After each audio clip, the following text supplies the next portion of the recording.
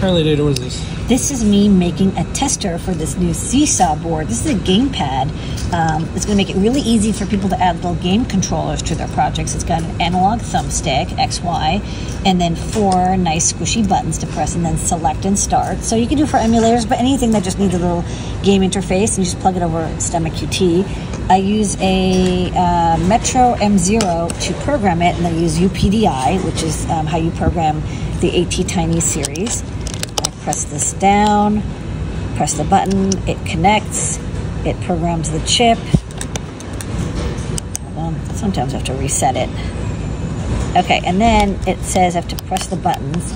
So then I press each button, and then it's past test. So we're gonna get this into the Adafruit shop soon. It's gonna be so cool and cute.